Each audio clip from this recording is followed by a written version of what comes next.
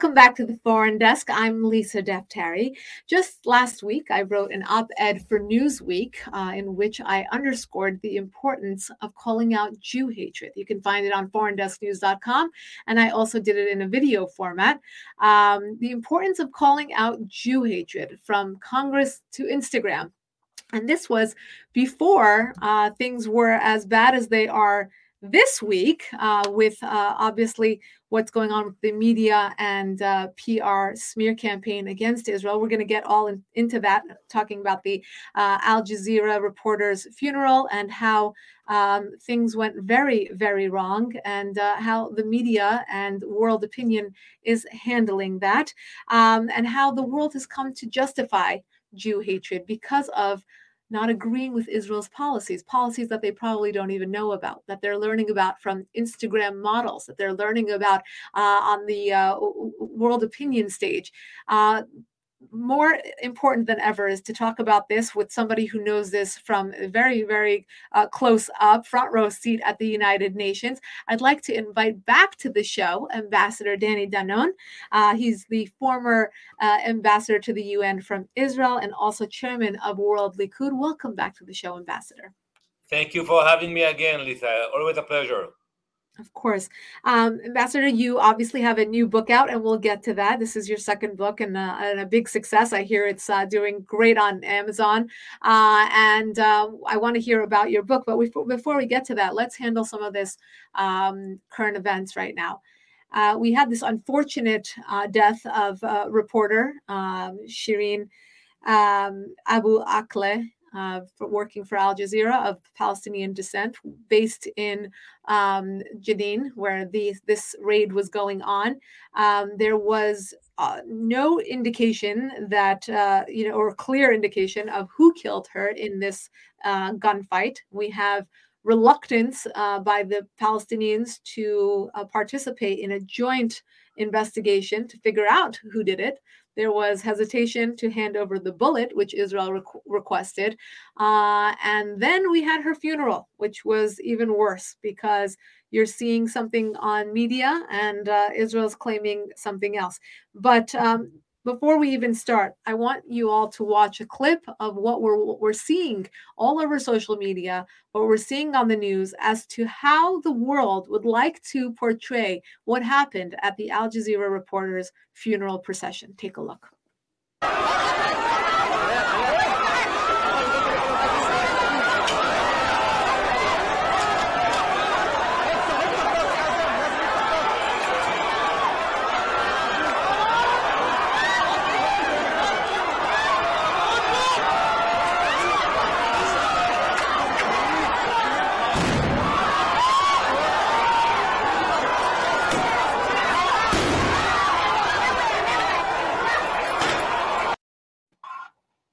So if I'm watching this as an average viewer, I'm talking about somebody who has a clean slate, not even an anti-Israel bias, I'm thinking, wow, these Israelis are animals. They're attacking mourners. Not only did they kill this journalist, but they're not even allowing her to have a proper funeral procession. They are hitting those who are carrying the coffin and actually causing it to fall.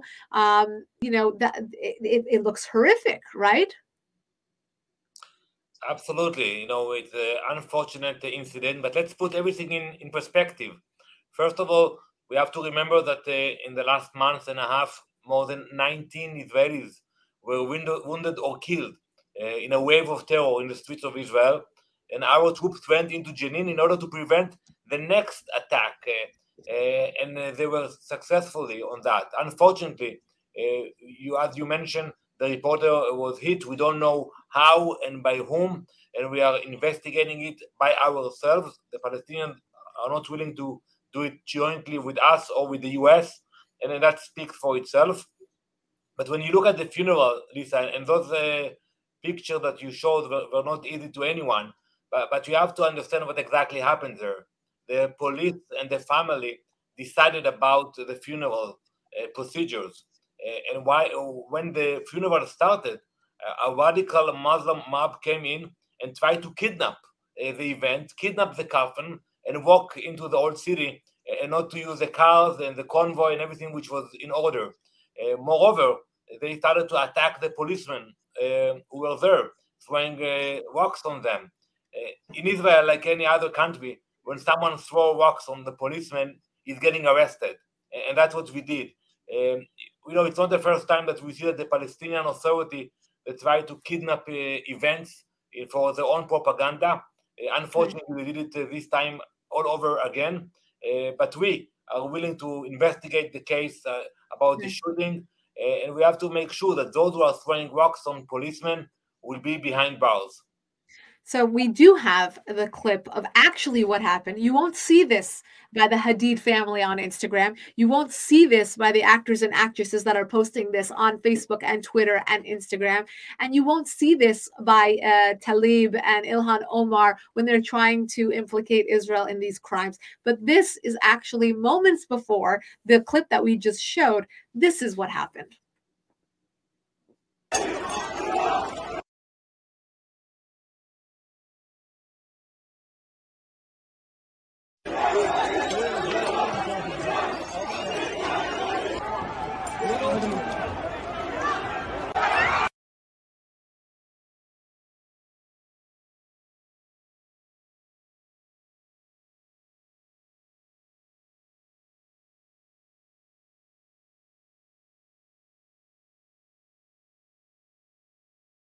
You can see the attacks on the police.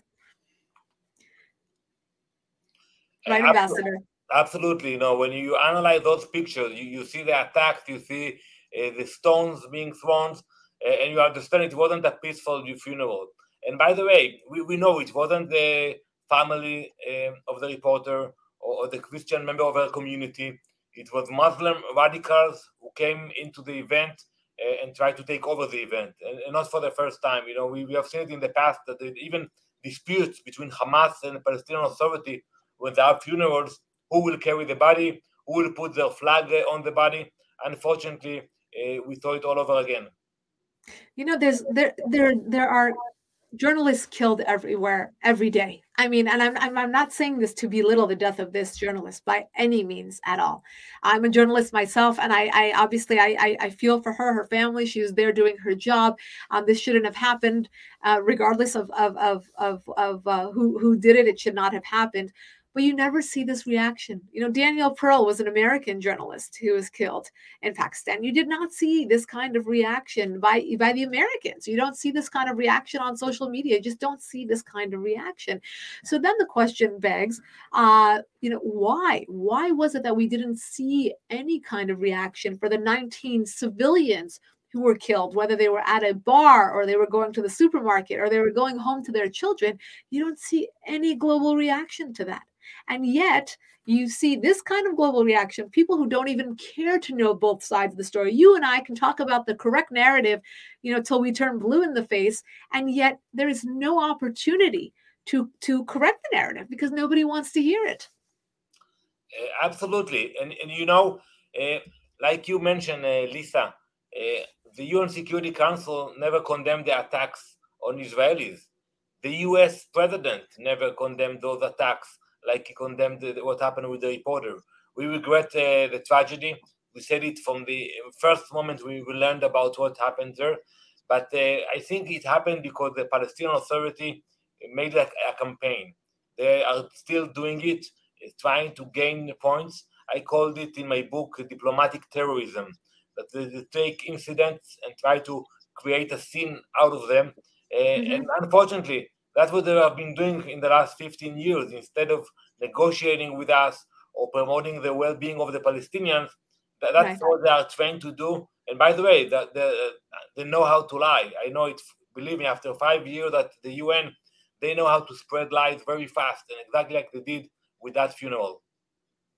And it's mind-boggling. And I write about this in the op-ed for Newsweek about this hypocrisy, because you have such a woke world, right? This liberal agenda, this leftism that says, you have to tolerate everyone. You cannot, marginalize anyone for their gender, for their religion, for their culture, for their race, anything. I mean, that's and much of that is very correct. But there's also this intersectionality that says, if you are pro LGBTQ, then you should be anti-Israel. If you are pro Black Lives Matters, then you should be anti-Israel.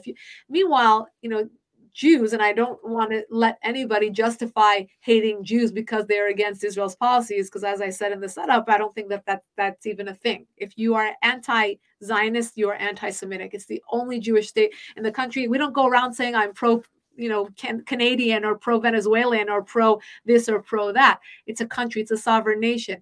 Why is it that we cannot get the media or just popular opinion to understand that when there is a death on the Israel side, not a military death, a civilian death, they are handing out sweets on the streets. There are videos of this, handing out sweets on the streets.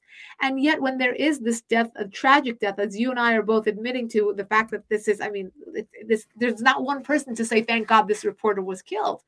Not, on either side. And I you never see that from the Israeli side to celebrate, to promote death.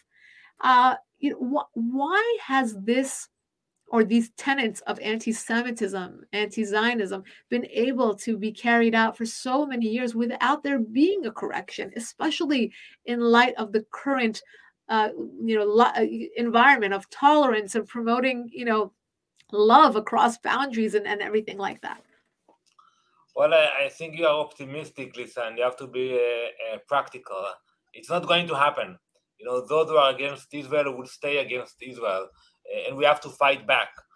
And I think what we are now doing, we're exposing the real fate of the Palestinian Authority, the culture of hate, of incitement. We never named squares in Israel after convicted terrorists. If somebody is committing a crime, we condemn him immediately. That's not the case. And even today, when you look at the budget of the Palestinian Authority, they still spend hundreds of millions of US dollars, taxpayers' dollars, on salaries for convicted terrorists and their families. And I ask myself, why? Why instead of building hospitals, instead of building your infrastructure, why you actually glorify terrorists and you encourage? When we saw the last wave, some of the terrorists were arrested, they were inspired by hate online, by the words of Yahya Sinwar from Gaza and Mansour Abbas and his allies from Ramallah, and the incitement caused those individuals to take a knife and to come into Israel and to kill innocent Israelis. And I appreciate your realistic approach, I should say, but you've dedicated your life to correcting the narrative, right? You've been there at the UN, probably the most hostile place for anyone to defend Israel. And you continue to do it. And, it's become harder than ever to defend Israel. So what do we do? First, I will tell you something, like both of us, dealing with speaking about the narrative. I always prefer to have the high ground than the moral ground. I prefer that we will be able to prevent terrorists from killing our children. And if it means that we have to give explanations to the UN or to the US, we'll do that. But I always told my colleagues in Jerusalem, you do whatever you have to do to protect our people, and we will deal with the international community. So yes, we know it's part of the game. We should continue to fight about the narrative. But at the end of the day, I prefer to be strong, to be able to defend ourselves. When we look what's happening today in Ukraine, and we understand that we need to have a sovereign country, sovereign military with the capabilities of defending our people, that's something we should not take for granted. Even if it means that we sometimes lose a fight on social media or among the international reporters. But at the end of the day, we want to keep the Israelis safe, and we will continue to do it.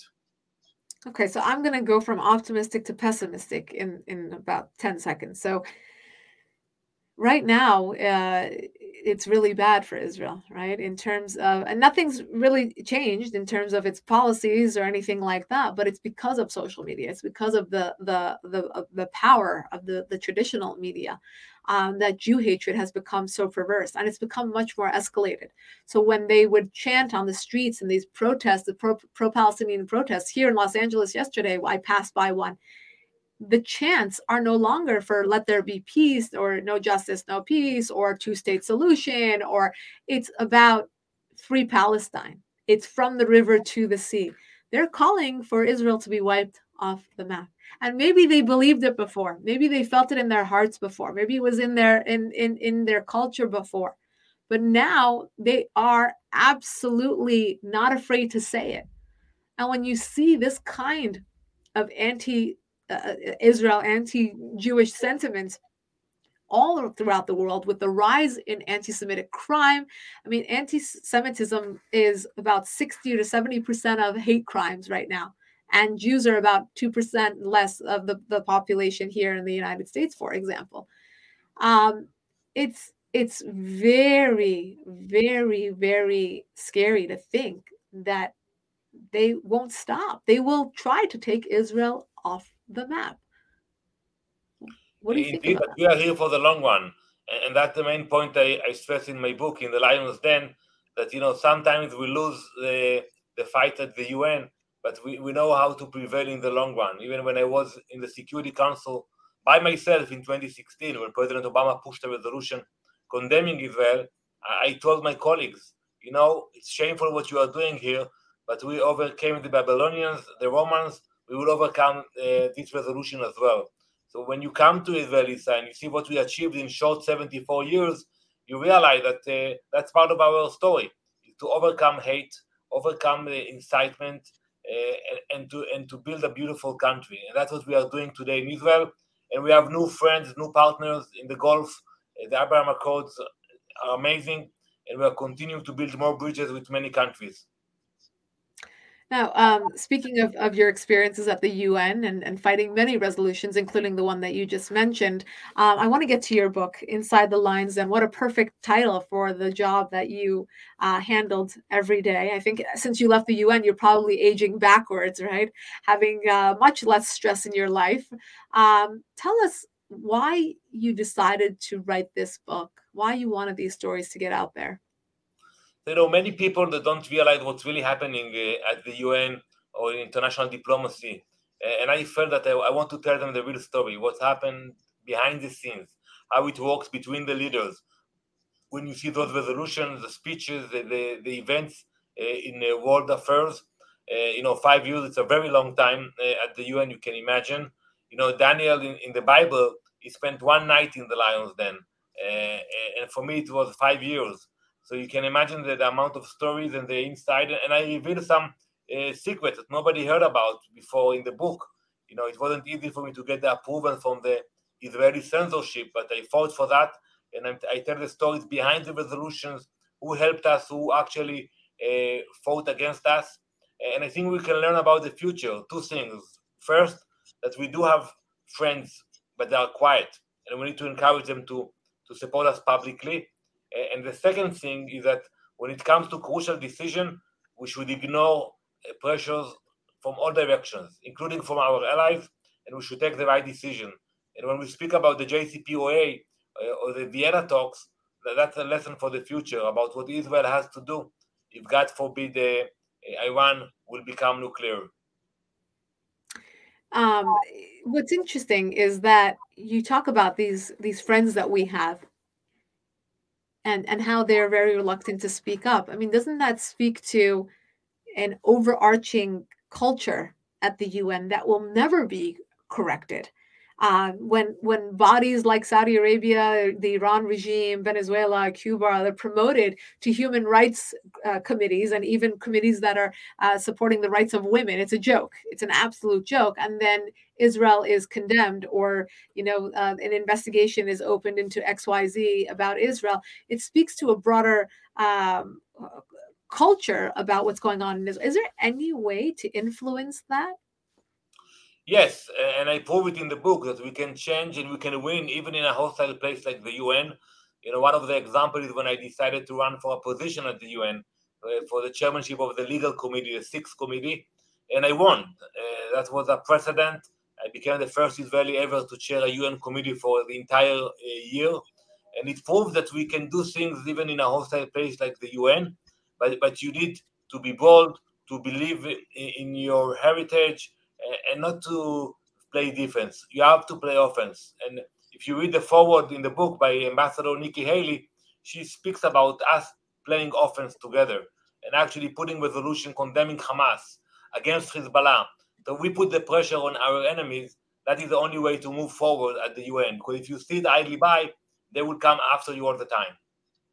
You had quite a different experience under President Obama and then President Trump, and now under President Biden. I mean, you're not there, but obviously you're observing, very, very different relationships with Israel, right? You had President Trump, who moved the embassy, who was supportive of Israel in every way. The Abraham Accords brought so much prosperity to Israel and really changed the course of the modern Middle East in so many ways. And then, sandwiched between Obama and Biden administration that are much more hostile towards Israel. How much does that affect Israel, both at the UN and globally in terms of its security and its relationship with other nations? Well, it's major. The U.S. is the strongest ally of Israel, and we feel it.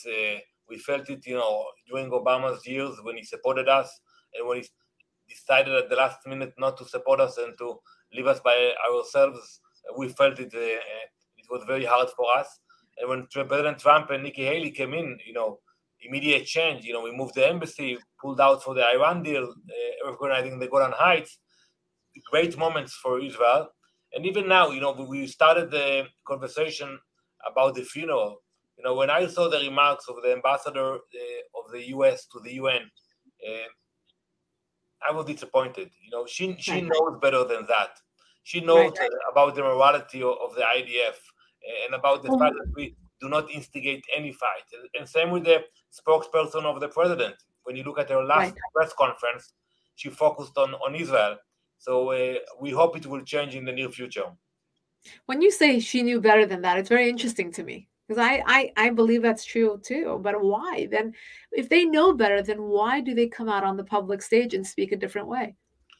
Because they want to appease some of the voices in the international community, maybe in domestic politics, but that's not going to get them anywhere. They have to stick to the facts.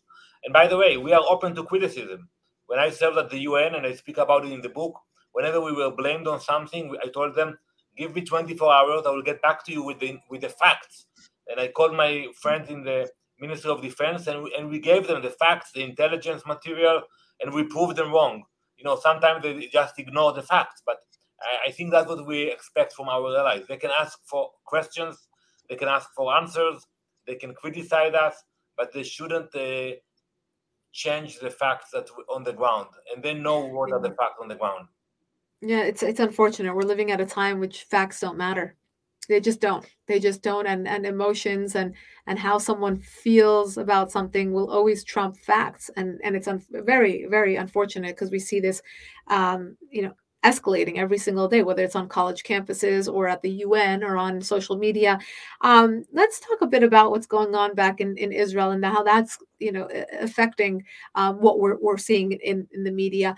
Let's compare Naftali Bennett to Bibi Netanyahu. Is there any difference in how Israel's security apparatus is functioning? Is there a difference in how they're viewing national security and how everything is playing out, particularly in the most recent affairs? So unfortunately, we do not have a functioning government today. You have a very narrow coalition.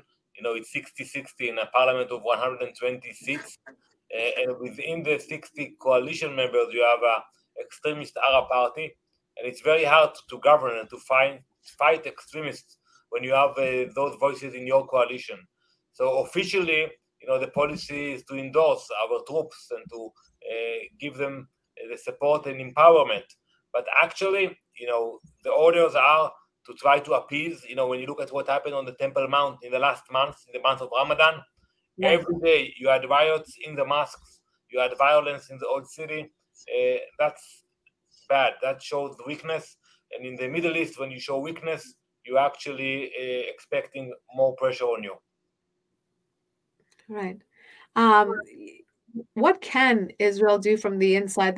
What would your criticism be of how the government is handling things and how you believe its reverberations are causing it to be vulnerable in terms of its security?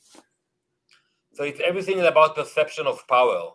We are strong. We know that. Our enemies know that. But once the perception that we are not enforcing the law, people are using it. And we see it, when the Palestinians are attacking innocent Israelis, where Arab Israelis, not all of them, radical minority, are actually attacking Jews inside Israel. And we see the rhetoric coming from Gaza and Lebanon. So we have to understand that the perception of power is important, and I think we will have to restore the strengths that we have in the region, because otherwise we will have to deal with more terror attacks every week. Every week, yeah, we're watching that. From the north, from the south, from the West Bank. It's really Israel is surrounded. But what would you say, particularly as we see Lebanon with its elections, Hezbollah's growing threat and potential threat to be and have more power there.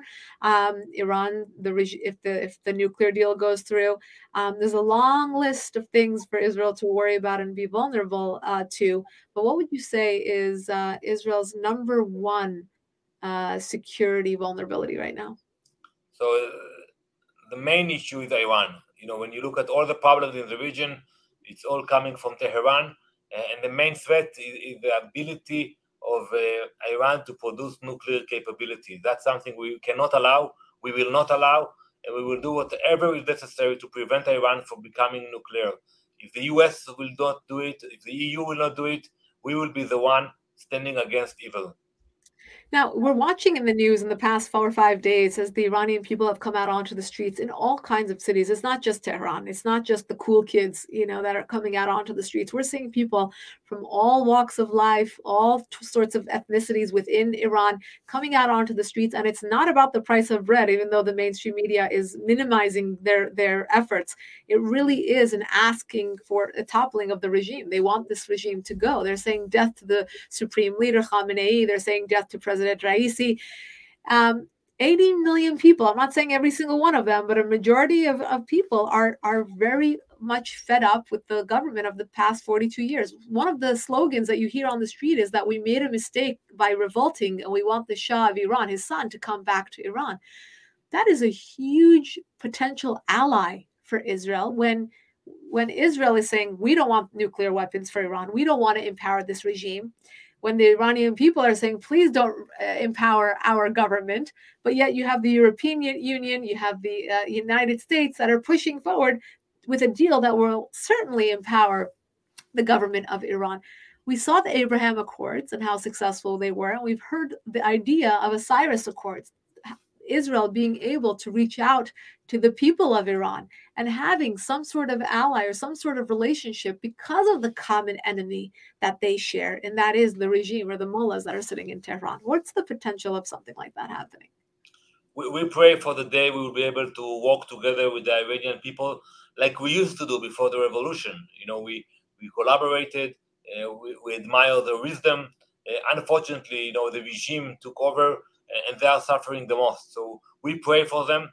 We know that they have nothing against us and we don't have nothing against them.